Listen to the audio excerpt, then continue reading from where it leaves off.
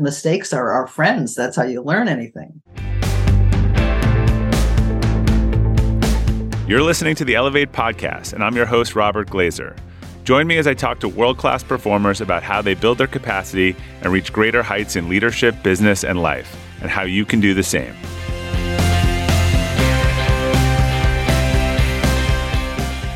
Welcome to the Elevate podcast.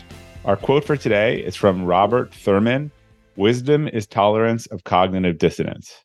My guests today, Carol Tavris and Elliot Aronson, literally wrote the book on cognitive dissonance. Carol and Elliot are both distinguished social psychologists, best-selling authors, and distinguished lecturers. Together, they authored the amazing book, Mistakes Were Made, But Not By Me, which is an influential bestseller and one of my favorite books on one of my favorite subjects. In fact, whenever I'm asked the question about what book I give the most, the answer is Mistakes Were Made, But Not By Me. So Carol and Elliot, thank you for joining us today on the Elevate podcast. Pleasure to be with you. Yeah, nice to be here, Bob. I know we had some misses with COVID and me throwing my back out, but we made it happen. So I'd love to start by digging into each of your backgrounds a little bit. Maybe start with you, Elliot. What drew each of you into the field of psychology? Well, my standard answer to that question is that I think I've been a social psychologist almost all my life, even before I knew there was such a thing as social psychology. And one of my most vivid memories comes from the time when I was about 9 years old, and it's a social psychological memory. I'll give you a little background. We were dirt poor. I grew up during the Great Economic Depression of the 1930s, and my father was uneducated, unemployed, and extremely unhappy. And we lived in a very low-quality, blue-collar tenement house in a city just northeast of Boston, Massachusetts. And it was a virulently anti-Semitic neighborhood. And my parents were Orthodox Jews, and they sent me to Hebrew school every evening, 4 nights a week.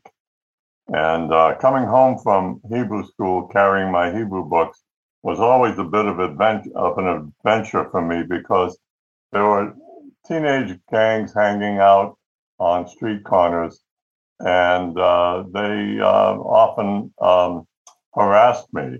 Most of the time it was only verbal, like shouting anti-Semitic insults.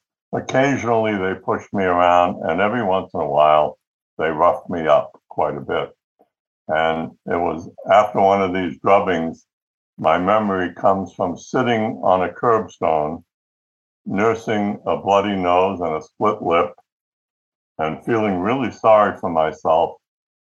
And I remember vividly beginning to wonder why these kids hated me so much when they didn't even know me. Yeah. And wondering why they hated Jews so much. Did somebody teach them to hate Jews, or were they born hating Jews, or did their parents teach them, or their priests, or whatever? And wondering if they got to know me better and discovered what a sweet and charming little boy I was, would they like me more? And if they began to like me more, I wondered, would they hate other Jews less? Now, of course, I didn't realize it at the time, but these are profound social psychological questions. 10 years later, I'm a sophomore at Brandeis University, and I wandered quite by accident into a class I was majoring in economics, but I went with a girl I was interested in to her class, which was a class in introductory psychology being taught by a guy named Abraham Maslow. Wow. I never heard of him. I didn't know who he was. But I figured if we sat in the back of the room, maybe we could hold hands or something. Those were really innocent. Fall under the radar. Yeah. And then I was sitting there holding hands with the young woman, and suddenly I started to pay attention to what Maslow was saying. and he was talking about racial and religious prejudice, and he was raising some of the very questions that I had raised when I was 9 years old. I immediately dropped the woman's hand and began taking notes. I lost the girl, but I gained a vocation because the very next day I switched my major from economics, which I was not liking very much, to psychology. In those days, I thought psychology was all about psychotherapy. Yeah. And I think that's what most people think. But I didn't know there were other things involved. And I switched my major to psychology. I began working with Abraham Maslow. We became quite fond of each other, and he encouraged me to go to graduate school. And that's how I started in this career. Pretty good mentor. Carol, how about you? My experience was quite different. I was not a psychology major as an undergraduate. In fact, psychology was the worst class I took, also at Brandeis. Hated it, thought this is not my field at all. And I ended up going to graduate school in sociology and discovering that it was tedious, boring, and not remotely interesting. But I was at the University of Michigan, where they had an interdisciplinary program between psychology and sociology in social psychology. And I immediately felt right at home. It was interdisciplinary. You could study everything from two people in interaction to war and peace and love and fury. I mean, there was no subject social psychologists did not study. And I loved that. I loved its interdisciplinary nature, and I loved its applicability to our everyday lives in so many domains. I shared with Elliot something Elliot said in his beautiful autobiography, Not by Chance Alone, is clinical psychology is about repair. Social psychology is about change. And I think Elliot and I both felt at home in a field that was teaching us about change at a personal level and at a social level. So how did you both meet, and how did you sort of settle on this subject of cognitive dissonance in your work? Well, we met because I was a young editor at Psychology Today magazine in the days when that magazine first was getting underway. And I was dispatched to interview the already world-famous Elliot Aronson, who was already doing spectacular research on many areas of human relations, including, as I always tease him, interpersonal attraction, love, friendship, and so forth. And they said, all right, Tavris, get out there, get to a conference, interview Elliot, get him to write an article for Psych Today. And that's how we met. I mean, many, many years ago. We ended up doing a film together on prejudice for Psychology Today Films. Over the years, we tried various collaborations on little topics. I interviewed him for my world-famous unpublished article on condom etiquette. Still might happen, right? Right, exactly. Well, Elliot had done this fascinating research on applying cognitive dissonance theory to getting young men to use condoms, this in the HIV/AIDS days. So we had become friends very early on. We worked together at the magazine and for other articles, but the book was our greatest and most fun collaboration, of course. Yeah, it was.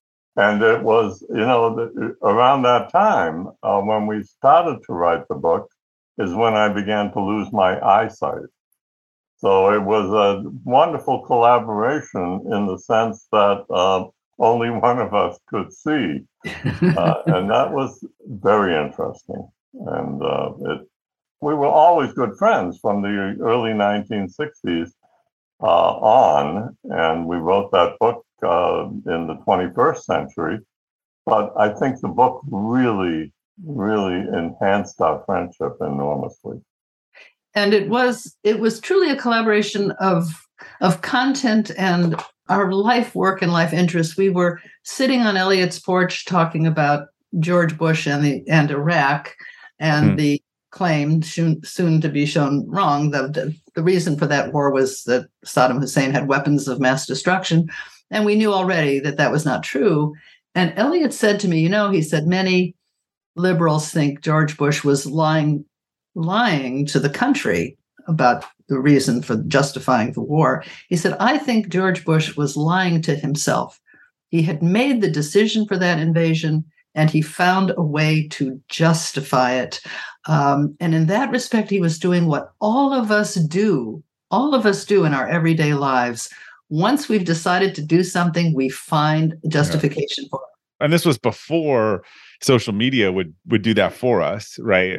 Through algorithms. But I'm not prone to hyperbole, but I really have come to believe that I think cognitive dissonance is one of the most powerful forces that impacts us each day. But I still a lot of people don't know what it means. So let before we dig into it here, how do you define cognitive dissonance and also sort of self-justification function in everyday life? Well, how much time do you have? Cliff Note version. First of all, I just want to say that I've been very lucky in this profession because when I entered graduate school at Stanford, I came the same year that Leon Festinger arrived at Stanford, and he was just developing this brand new theory that I found very, very exciting. And so there's a sense in which Leon and I were fated to work together initially at the very beginning of this theory. And the theory is very simple and very exciting. The simple aspect of the theory is simply this. Whenever a person holds two cognitions, ideas, beliefs, something about his own behavior, that are inconsistent, where the one implies the opposite of the other, that person will experience cognitive dissonance. And cognitive dissonance is a negative drive state, like extreme hunger or extreme thirst. It's really unpleasant, but it takes place in your head. And it is unpleasant, and we're motivated to reduce it the same way we're motivated to reduce hunger and thirst. And we reduce it by changing one or both cognitions to try to bring them closer together. In alignment, yeah. So the best way to describe it, I think, is to talk about the very first experiment I ever did in my life. The hypothesis was, if you go through an unpleasant experience in order to achieve something, that something you achieve will become more attractive. So in this case, I had people go through a severe initiation in order to gain admission to a discussion group. Yeah. And in a control condition, people went through a very mild initiation in order to get into the same group. And the group was really boring. We made a tape recording of group discussion. It was as boring as it could possibly be. And we played the same tape recording to everybody, regardless of their prior condition. And then when the people rated the discussion afterwards, the people in the severe initiation condition really loved it. And the people in the mild initiation condition saw it for what it was, a really boring, tedious group. So what you're saying is fraternities and sororities have known what they're doing for a really long time. Oh, yeah. And the Marines. Right. And the reason for lay people is, and why it ties to this, because I've spent more time reading this, is that the belief that it had to have been worth it, right? That they couldn't have gone through this for no reason. So their mind convinced themselves it's better than it can. It has to pick one of these two things and remove the evidence from the other one, right? Yeah. The way Festinger would have stated it is, the cognition, I went through hell and high water to get into this group, is dissonant with anything negative about the group. Yeah. If it's boring, why did I do that? So you convince yourself, you turn something boring into something better than boring. That boy, they really work hard at this thing, and it's not always interesting, but boy, you can see how hard they're working. What a great group of people they are. Now, eventually, I modified the theory a little by realizing that it makes its clearest prediction when one of those cognitions is not about a belief or anything, but is something about the self concept. So if you look at the initiation experiment, Festinger would have said, the cognition, I went through hell and high water in order to get into this group, is dissonant with the cognition that the group is lousy. So I change the lousiness of the group and make it more interesting. The way I would state it is the cognition that I went through hell and high water and got into a lousy group in exchange for that is dissonant with my self-concept as a smart, wise, competent person. Yeah. And when the self is involved, when the self is plugged in, that's when cognitive dissonance theory makes the really clearest, most precise predictions. I would add to this that what was most exciting for me in working with Elliot on this book, because Elliot is really the one who moved dissonance theory into a theory of self-justification, why it is so hard for people who think of themselves as smarter than average, cuter than average, better drivers than average, everybody, better than average, why it is so hard to accept dissonant information showing that we have just done something foolish, harmful, cruel, a terrible mistake. We have to either say, I was really a dork, I was foolish after all, I made a bad mistake, even though I see myself as a competent, knowledgeable person, or we have to dismiss the dissonant evidence. Oh, piss off and take your stupid study with you, right? And of course, that's generally the easier line of attack for people, which is to dismiss dissonant evidence rather than change your view of yourself or your beliefs and practices.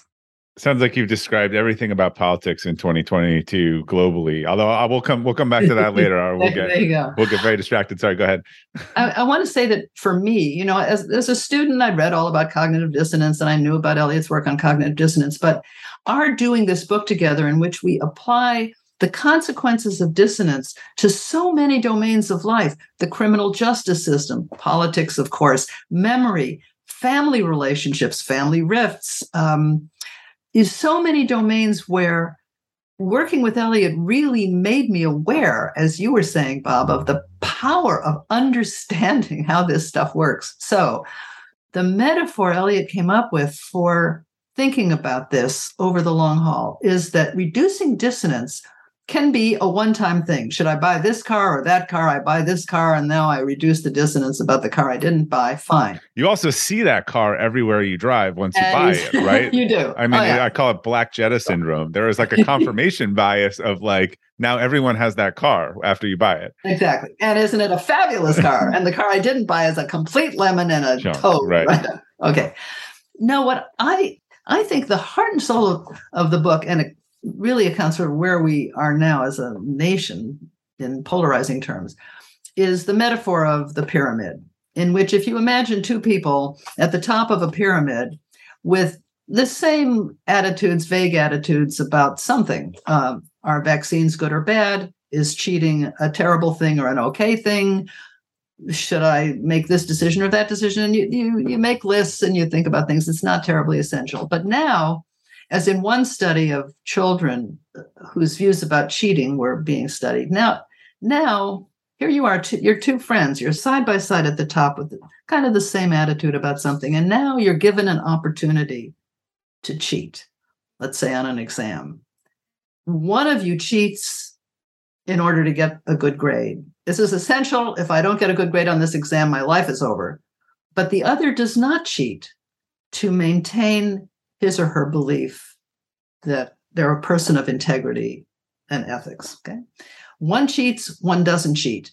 The minute they make that choice, they must now make their behavior consonant with their belief about cheating. So the cheater will now say cheating is not such a bad thing. Everybody cheats. It's not important. It's just once, blah, blah. The one who resisted cheating will make it sound like the death penalty is the only. Exactly. Only crime. Kill this, put them in the stocks now. Okay.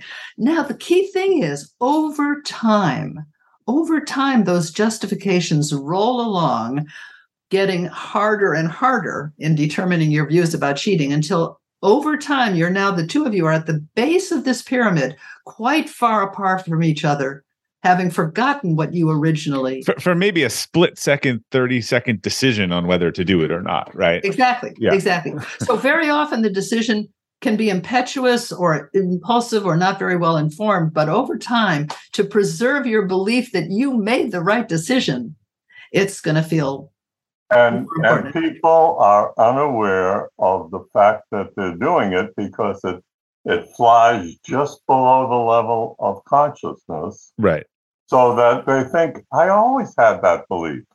Yeah. I always believed that Donald Trump was a great man, for example, rather than the fact that I was committed to vote for him, that I was committed to work for him. Then I began to justify all of the things that he was doing that I otherwise would not have been able to appreciate. And I always felt that way. Have you ever owned something that inspired you to up your game?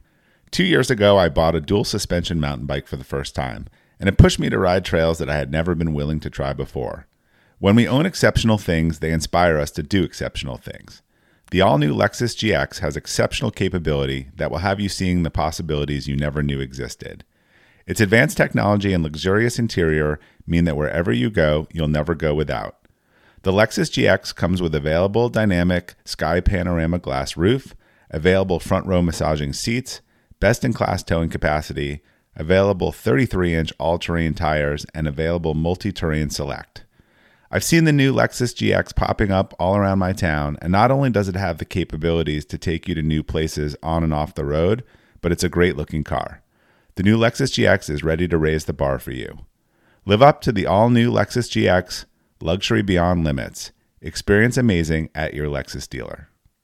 When you're hiring for your small business, you want to find quality professionals that are right for the role. That's why you have to check out LinkedIn Jobs.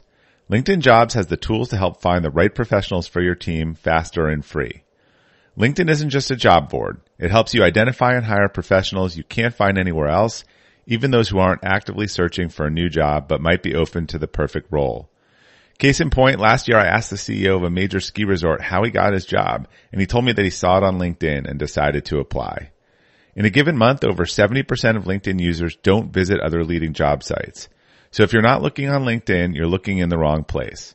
On LinkedIn, 86% of small businesses get a qualified candidate within 24 hours. Hire professionals like a professional on LinkedIn. The team at LinkedIn is also constantly finding ways to make the process easier. They even just launched a feature that helps you write job descriptions, making the process easier and quicker. Post your job for free at linkedin.com/practical. That's linkedin.com/practical to post your job for free. Terms and conditions apply. Right. And it's interesting how that removes nuance, where some people might say, and again, not to get into too much, but Trump's a good example where, because I've heard this, where I like his policy, but I don't think he tells the truth, right? It removes nuance where you could make objective things where it feels like you have to be all in or all out, right? You take Rusty Bowers, for example, who testified in front of the January 6th committee. He refused to break the law, to break his oath by cheating on the election in Arizona.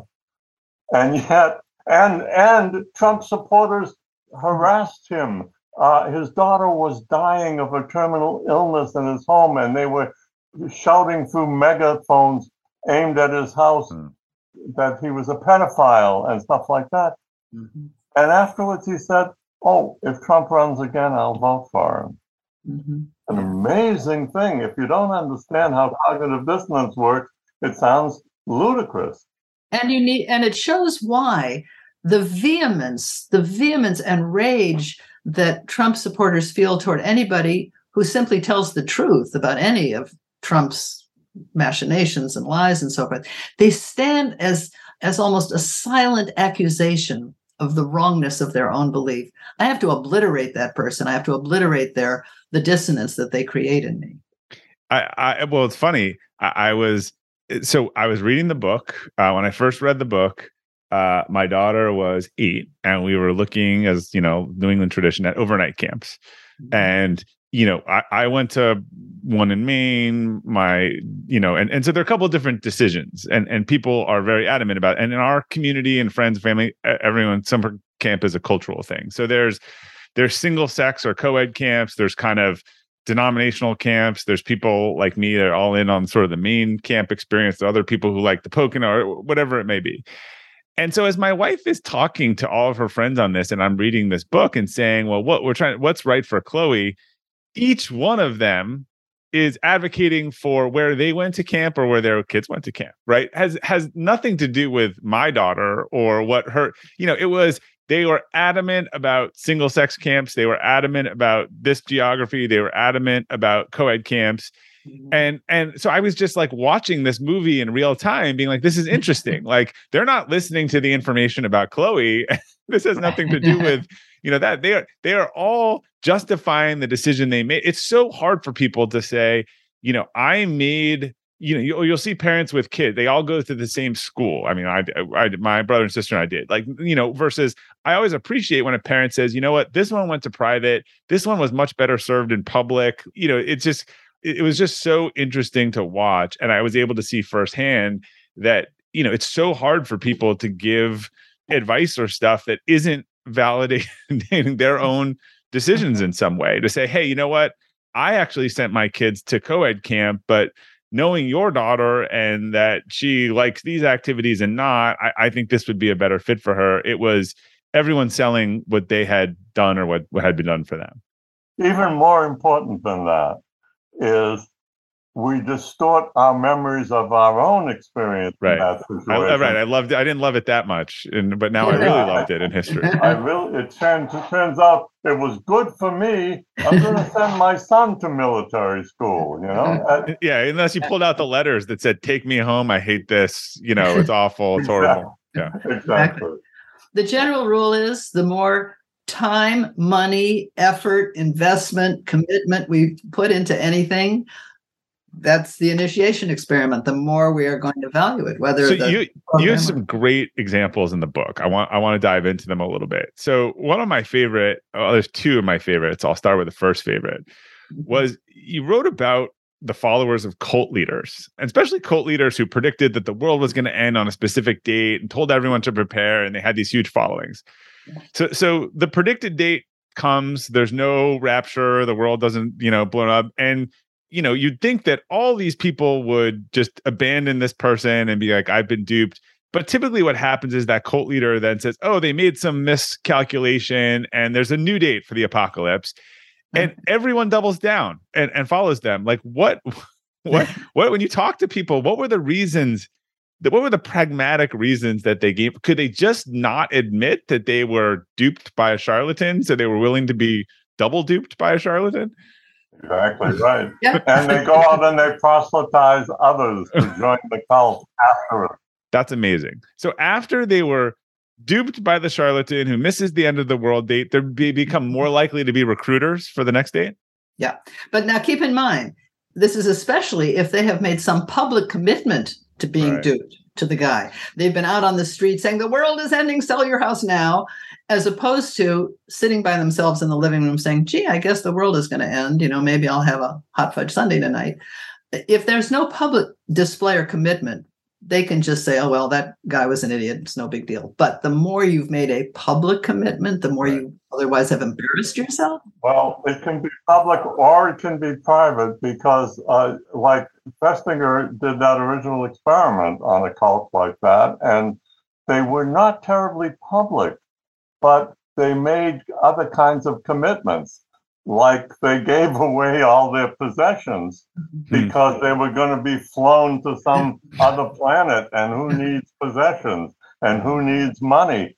They really made a different kind of commitment. They divested themselves of all their possessions, and they had to justify that. And the way they reduce the dissonance of being wrong. So colossally wrong. The world did not end on December 21st. Correct. So colossally wrong. How do you live with yourself? You've got these people that have gotten rid of all their possessions.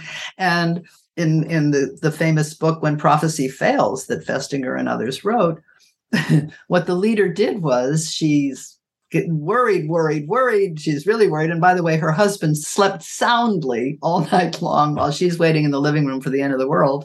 But what happened was she, after really great anxiety, the world hasn't ended, she comes in and says, thanks to the faith of our little band, they have decided to spare the world. Yeah. That's a brilliant little switch. Yeah. That's brilliant. See, I have saved the planet, not I was a complete idiot to believe this. So, which solution would you choose? So what could be done to break someone out of that cult leader spell? Like in that case, like what would a psychologist do to help that person reevaluate the situation? It's not easy. It's not easy, partly because cognitive dissonance reduction is an unconscious process. Right. So what I would try to get the person to do gently, and it has to be gentle. The first thing I wouldn't do is to say, "What in the world were you thinking?" You like, idiot. If your aged father, or me, an aged 90-year-old, gets duped by some scammer on the internet or on the telephone, the last thing in the world you want to say to that person was, "How could you have been so stupid?" Because that is going to back them into a corner and get them to try to reduce dissonance even more and to find some other reasons. You have to be gentle with it, and you have to say, boy, these scammers are really clever. They're very successful. They get all kinds of people hooked. What did you find so attractive about that? Right. You have to remove the shame piece of, interesting. Piece. They want to maintain the belief that they're not stupid, that they're not idiotic. Yeah. So you have to say, anyone could have been fooled by them. There's nothing really wrong with you. Mm-hmm. And I think that's the first step. But it's not easy. And one of the strategies that I use on myself and on others is to ask the question, to try to bring it into consciousness. So the question is, what do you know that you really would rather not know about this issue? Because it's just barely below the level of consciousness.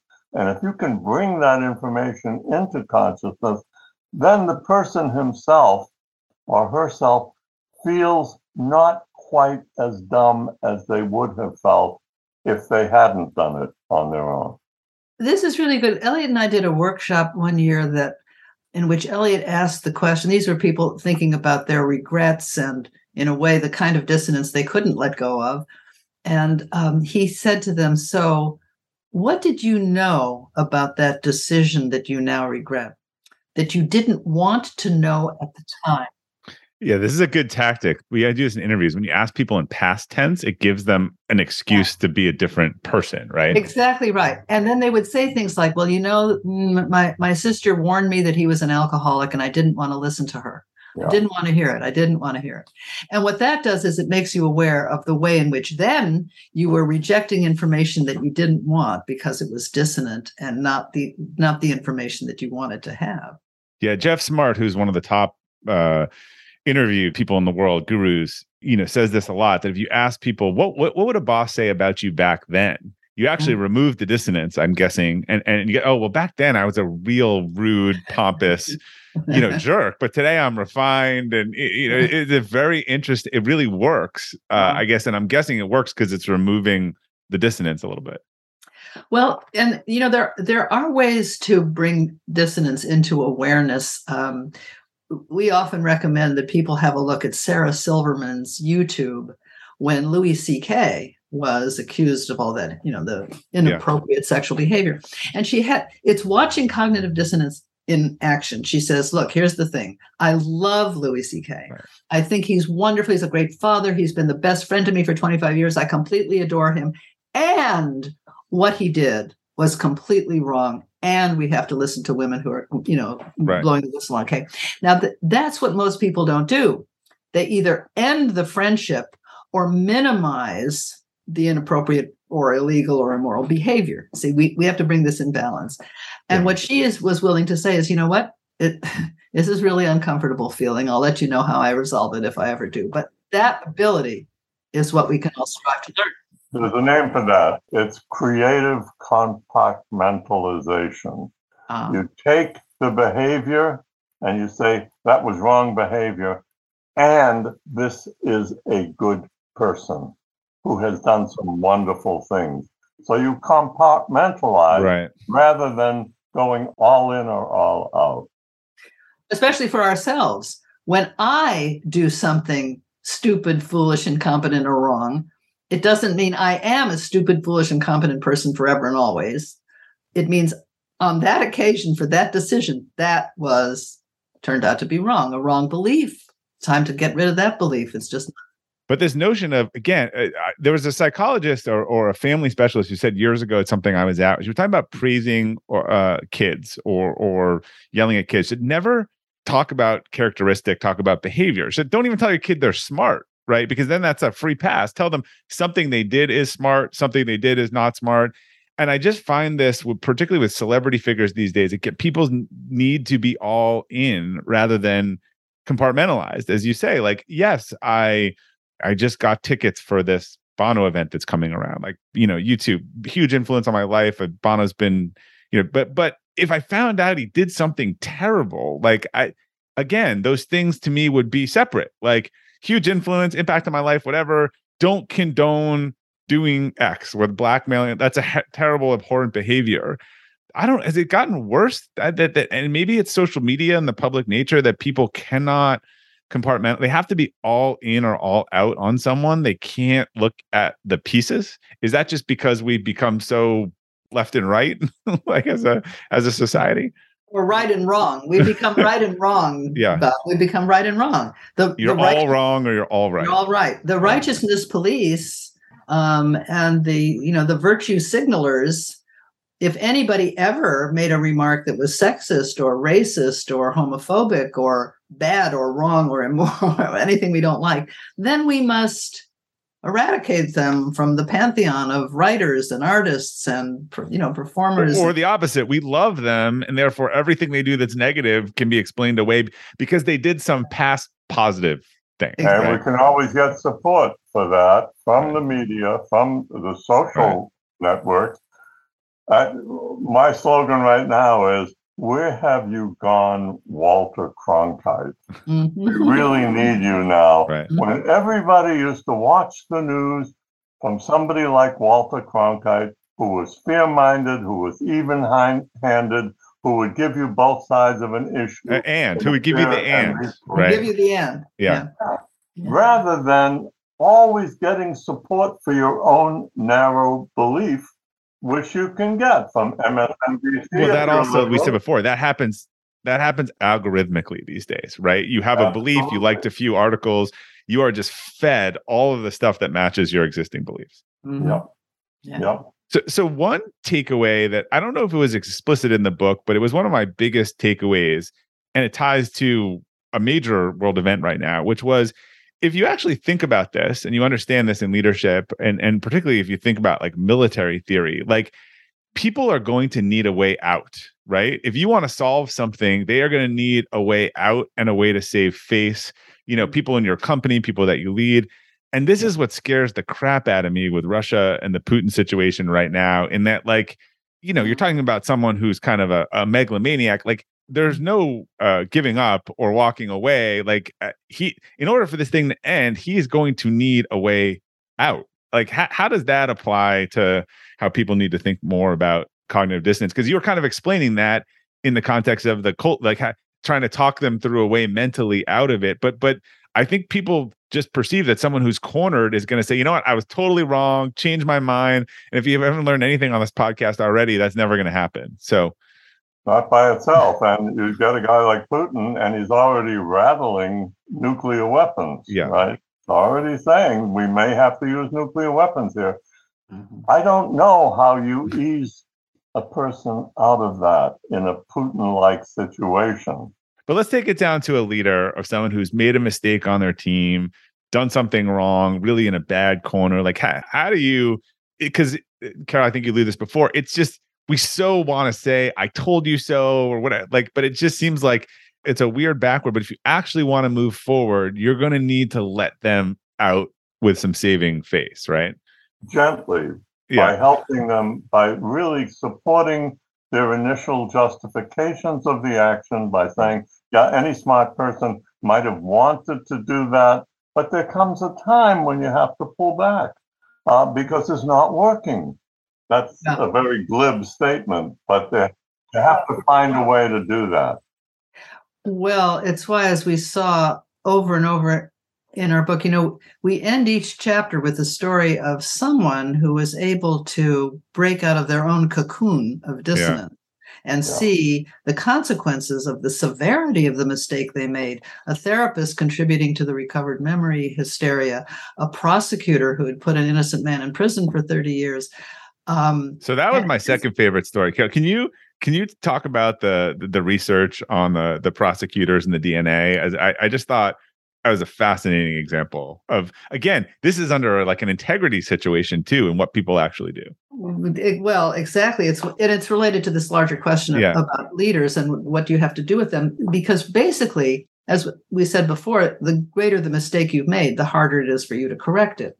And this is particularly the case in the criminal justice system, where the prosecutors, the police, all see themselves as the good guys. We're the ones fighting for honesty and justice and truth. And now I give you information that this person who's been in prison now for 20 or 30 or 40 years is actually innocent. Right. So in this case, DNA evidence comes out inconclusive that it wasn't them, they weren't there.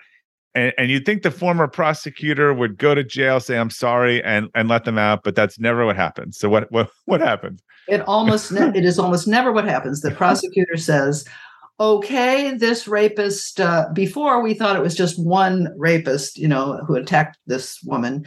But now we realize, no, probably he was there, but he didn't actually rape her. He just held her down while his friend Fred raped her. The Innocence Project guys call this the unindicted co-ejaculator theory. There is only one rapist before the conviction, but afterwards, in order to justify having put this innocent guy in prison, we will come up with another explanation of what actually happened. What they're saying is, okay, he didn't do this crime, but he did something else equally horrible. You talked about in the book, these prosecutors would come out of retirement and work these cases trying to prove that this person was still guilty. Was really guilty. To me, the most interesting part of this is that the reason the person does that, the reason the prosecutor comes out of retirement, is not because he's a bad guy. It's because he thinks he's a good guy. And he would never put a guilty person in jail. Exactly. How could I have sent this guy to prison for 30 years? So I'll keep him in prison for another 20 years. Exactly. That's the irony of the situation. That is very powerful. In Massachusetts, a judge gave the prosecutors, in a case where during the hysteria many years ago that was sending innocent daycare workers to prison for allegedly having molested the dozens of children in their care. This was a sad tale of national hysteria. And a judge, an appellate judge, said to the prosecutors who had put this innocent woman in prison, look, at the time, you were doing what you thought was the right thing. You thought you had the right evidence. You believed the testimony of the children. You were doing the right moral good thing as prosecutors. Now, 15, 20 years later, we understand about coercive testimony of children. Now we understand what was really happening. You did the right thing then. Let's do the right thing now. And the prosecutor said, no, we're not letting them out. Sounds like the judge read your book, but not the prosecutor. The judge read the book. Now, so this is why, though, this goes back to the original point about leaders and so forth.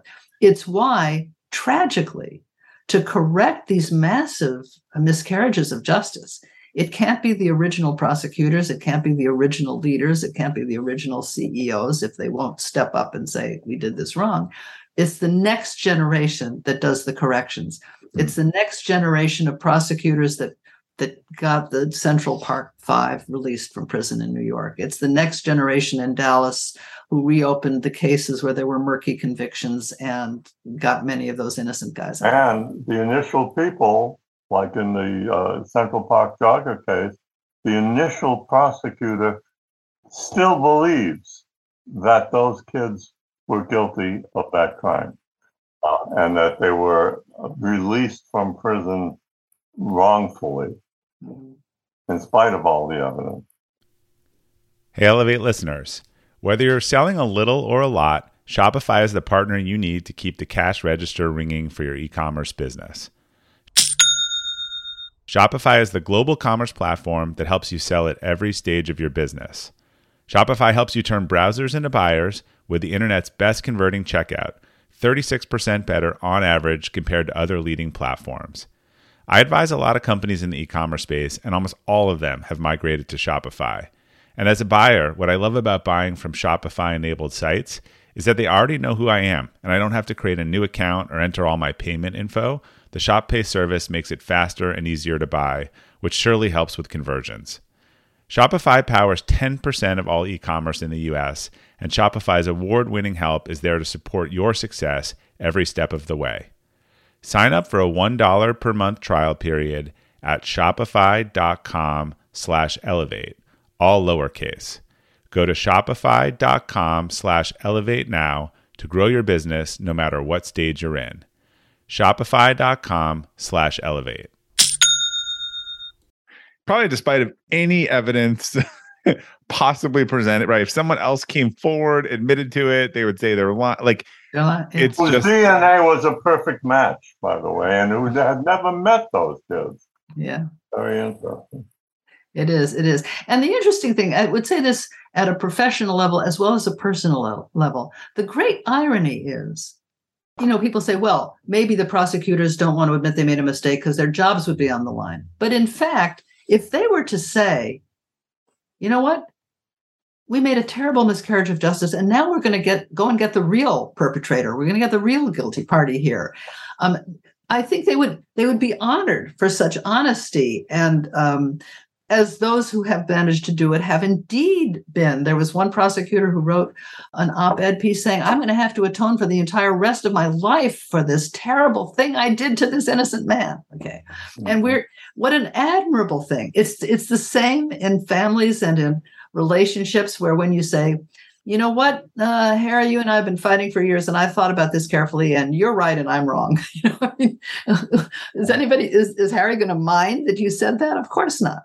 Yeah. And so the burden of fessing up is not such an onerous thing. And one of the things we've written about is that in medical malpractice, when a physician owns up to having made that kind of mistake, he's less likely to be sued for malpractice, because people who are convinced that the physician made a mistake, they simply want to be verified. Yeah. And doctors initially, in the olden days, were pretty arrogant about it, but now they're beginning to learn that being honest about it and owning up to mistake is not only the best thing to do for your own conscience, but is more effective. There have been multiple studies that show that it's not the doctors who get sued for malpractice.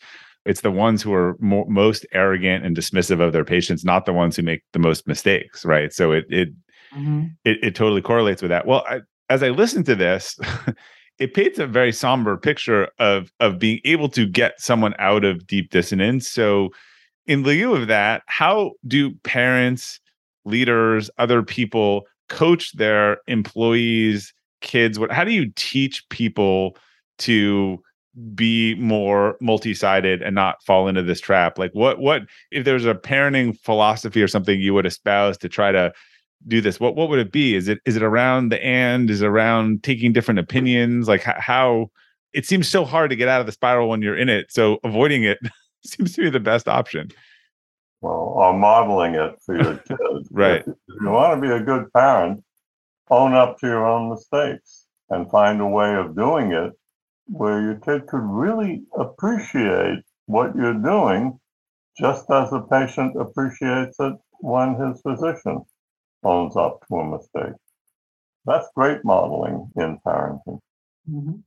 And as you were saying before, of course, making a mistake doesn't mean that it's something in you forever and permanent. Yeah. It's, as one of the children in Carol Dweck's study said, mistakes are our friends. That's how you learn anything. You can't advance if you don't Yeah. So then we may be in trouble, right? Because we had sort of this 2 decades of parenting and school systems, and I mean everyone has a 4.0 like in high school now. Like I mean it's amazing. Like we've made getting something wrong or making a mistake a really bad thing. So this culture of excellence would seem to manifest this not comfortable with making a mistake and talking about it, which is needed here, right? Mm-hmm. It absolutely is. That's a system-wide issue. Right. Trying to swim in that system is difficult. Of course, it is. So, I'll be careful getting into politics. So let's talk about this generically. But we are super polarized today, and everyone seems to double and triple down on their beliefs. But as you said before, approaching someone and saying, "Hey, you're a total idiot for following this candidate or doing whatever," it is not going to get them to change their mind. It is going to push them more into their side. And I always think people just think, again, someone's going to admit that they were wrong or defeated or off track.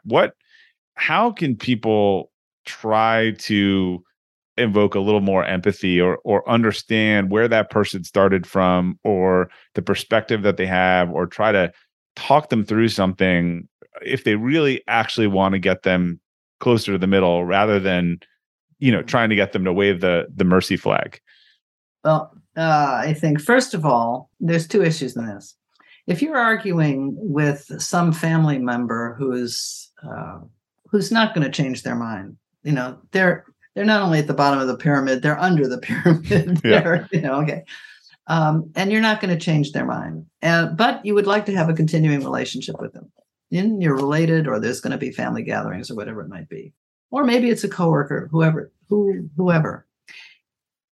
You don't set about a conversation with the goal of changing their mind. All you can do is state what you think and what your concerns are and what your worries are and how you see things, and invite them to participate in a discussion towards solutions without attacking what it is that they believe.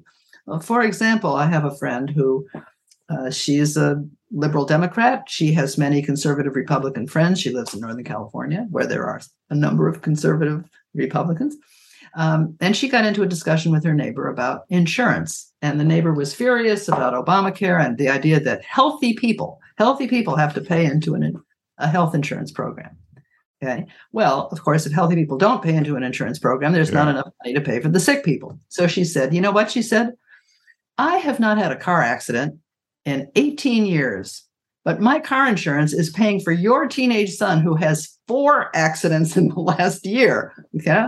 I mean, she made a point about how insurance works that started them having a conversation about Obamacare. See, I mean, it is. You can have conversations about problem solving or topics, or what should we be doing about the fact that factories are closing, and you can talk about the content of these issues without that invites the other person to say why it is they think what they think. It also seems like it would help to start by saying, Carol, I understand why you have this perspective or might think this way, or I understand. Just seems like that would be a good door opener, other than you are an idiot, right? Which is where a lot of these things start. You are an idiot. Yeah. But that's what people are doing in 90% of the cases. Of course. Thinking that person's going to be like, you know what? Total idiot, totally fooled, changing my mind. It's never happened. No, it's not going to happen. And no matter how you do it in politics nowadays, it's not going to be easy. The polarization is very powerful, and people can get support from the media or from their own support group whenever they need it. So that that's what preserves the polarization. I think we'd be misleading your viewers if we indicated that this was at all easy. It's not easy. All we can say is the worst thing you can do is to make the person feel idiotic or stupid for holding the beliefs that they do. Because that's what they're already doing, right? That's why they're holding on. Drive them further and further into their corner. And I think what Carol suggested and what you're suggesting is a reasonable first step, but it's only a first step. And the discussion has to be one of issues and not about stupidity or foolishness or underlying excuses or anything like that. Very hard. I have close friends where it's almost a deal breaker on friendship, some of their beliefs, but I want to maintain the friendship. So it's we do a lot of tiptoeing and a lot of very, very gentle prodding. Keep in mind, too, that many people, many of our friends, have beliefs we don't even know about, and that if we did know about them, might be really upsetting to us. I might have a friend who thinks, little green men are coming on a rocket next week. And so, I don't know. But again, this is a matter of compartmentalizing. I like these qualities about this person. I love this person for these qualities about them. This person is generous and loving and a good parent and a good, and they hold these political beliefs that I find abhorrent. So how do I, as their friend or relative, want to resolve that? For some people, it will be, I can't accept them at all ever in my life. And for others, it will be, no, I'm going to live with the good that they do and the good that they are, aspects of them that I admire and respect. And I just have to accept not. Elliot and I are fond of telling the story of Shimon Peres, the former prime minister of Israel, who was very angry when Ronald Reagan went to Bitburg, Germany, to lay a wreath at the cemetery, which turned out to have 47 Nazi officers buried there. And the world was furious at Reagan for doing that, for going to that cemetery. And a reporter asked Peres what he thought about his friend, Ronald Reagan, going to Bitburg. And Peres said, when a friend makes a mistake, the friend remains a friend, and the mistake remains a mistake. Yeah, that is a great quote. This is absolutely the model of how we might try to live in the world. When my relative, my friend, makes a mistake, holds a belief I find abhorrent, does something I find abhorrent, the friend is still my friend, but what they did is still something I find wrong or abhorrent. That's not easy for us to maintain. Right. But it's funny because the reverse is also true. Now that I hear you say that, which is, I mean, we give up on people too soon but the non-willingness to give up on someone where you say, look, like a value of mine is integrity.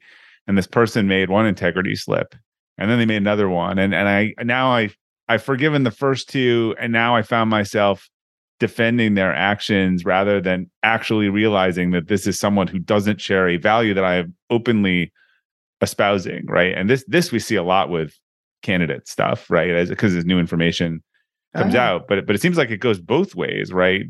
Deciding whether to get rid of someone too quickly or hold on to them too long. That's why this is not a psychological issue; it's a moral one. Elliot, would you say? It is, and that's what I was thinking. That what Perez said was really understandable and really not difficult. Mm-hmm. But what if he's dealing with Putin, someone who became a follower of Hitler? Mm-hmm. I mean, what do you do with that one? Mm-hmm. Yeah. I just, with this Ken Burns thing on the Holocaust, very powerful. And people in Nazi Germany were supporting Hitler, were engaging in Kristallnacht. How do you justify that? How do you hang on to a friendship when that is going on? And I think, Bob, that's where I agree with you completely. Sometimes you just have to cut loose because it's more than you can bear on a moral issue. Yeah, exactly right. That really summarizes it. It means that we make a moral choice. Is this somebody I can stand having a continuing relationship with or not? When are their beliefs too reprehensible to sustain a friendship? Or when do the sustained actions violate my beliefs, right? Yeah. In the example above, there is a mistake, and then there is a series of behavior that equals a pattern, right? And I think those are different. Yeah. Mm-hmm. Now, sometimes one of the things that I really love about cognitive dissonance theory is we can raise the question, how do you corrupt an honest person? And my favorite example of that is Jeb Stuart Magruder, who was a lawyer in the White House working with Richard Nixon. He was a very honorable man. How do you corrupt an honorable man? One step at a time.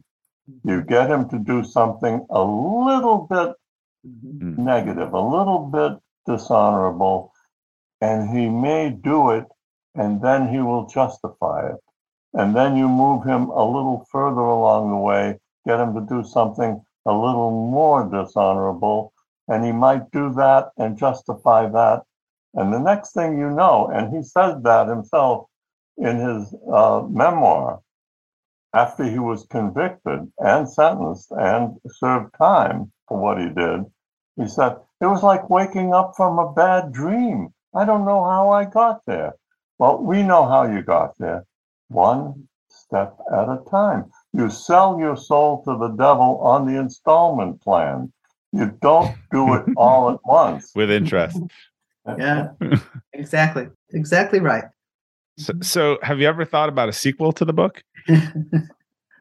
We keep writing sequels. You can't come up with a title as good as that. The Trump edition is our third edition already. Have you collaborated on any larger projects since then? Well, I keep trying to nudge Elliot into another one, but I don't know. I'm lazy. You could just do the themes, the theme-based ones, like Chicken Soup for the Soul for something, right? You can roll. There's so many ways it can be applied. So to wrap it up, it's interesting.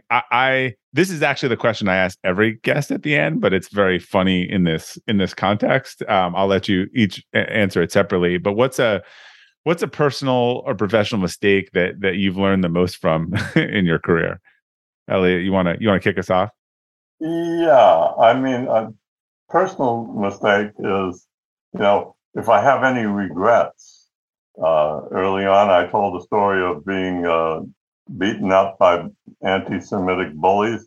I wish when I was 9 years old, I had taken a course in karate and judo, and then confronted my bullies like Bruce Lee would have done. But that's every child's fantasy, right? To have taken that course that would have resulted in redemption.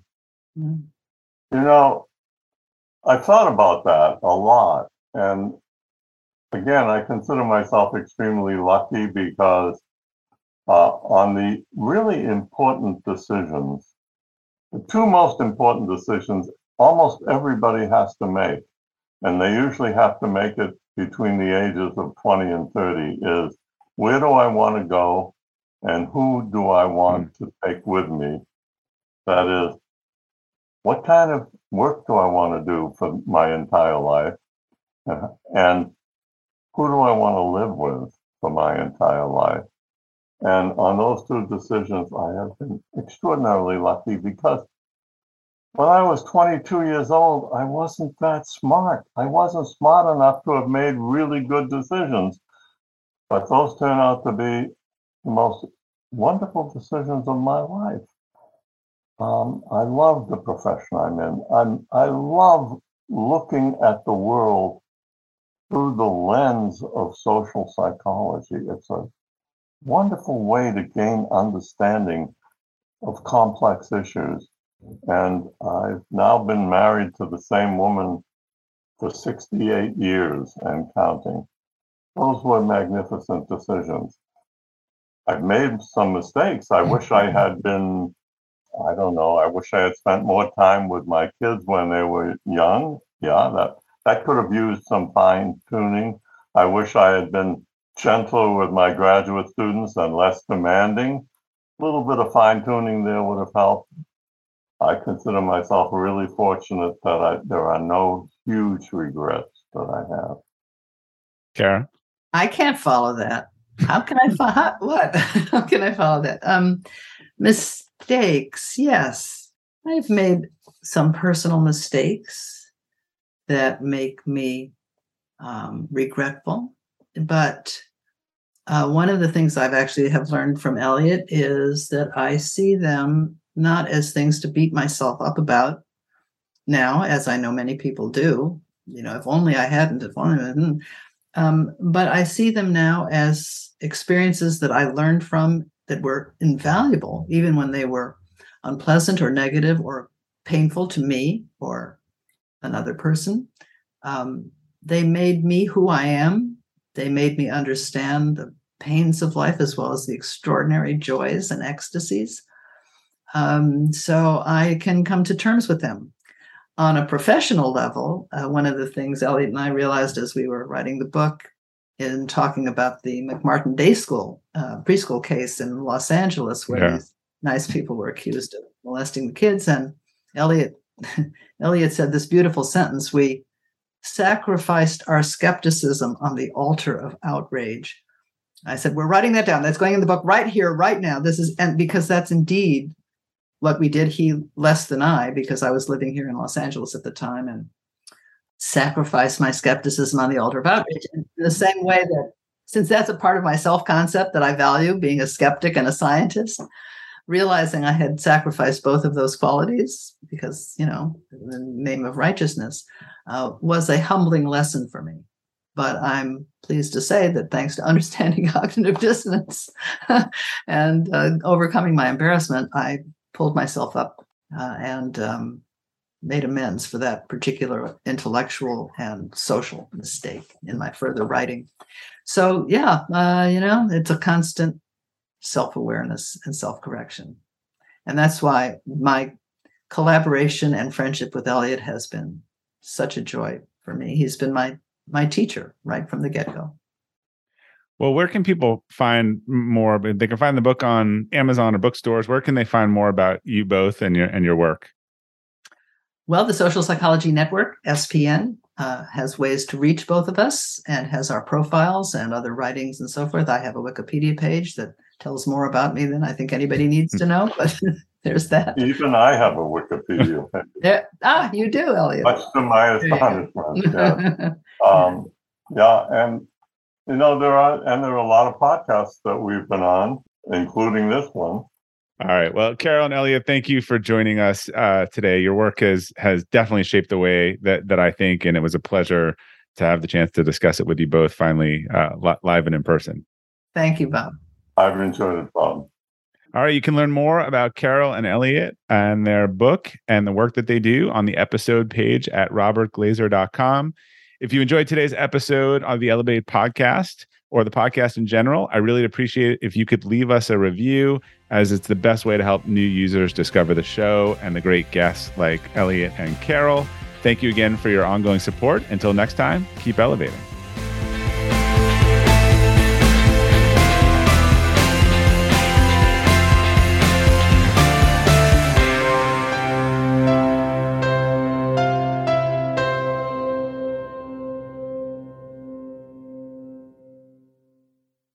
This episode is brought to you by the Yap Media Podcast Network.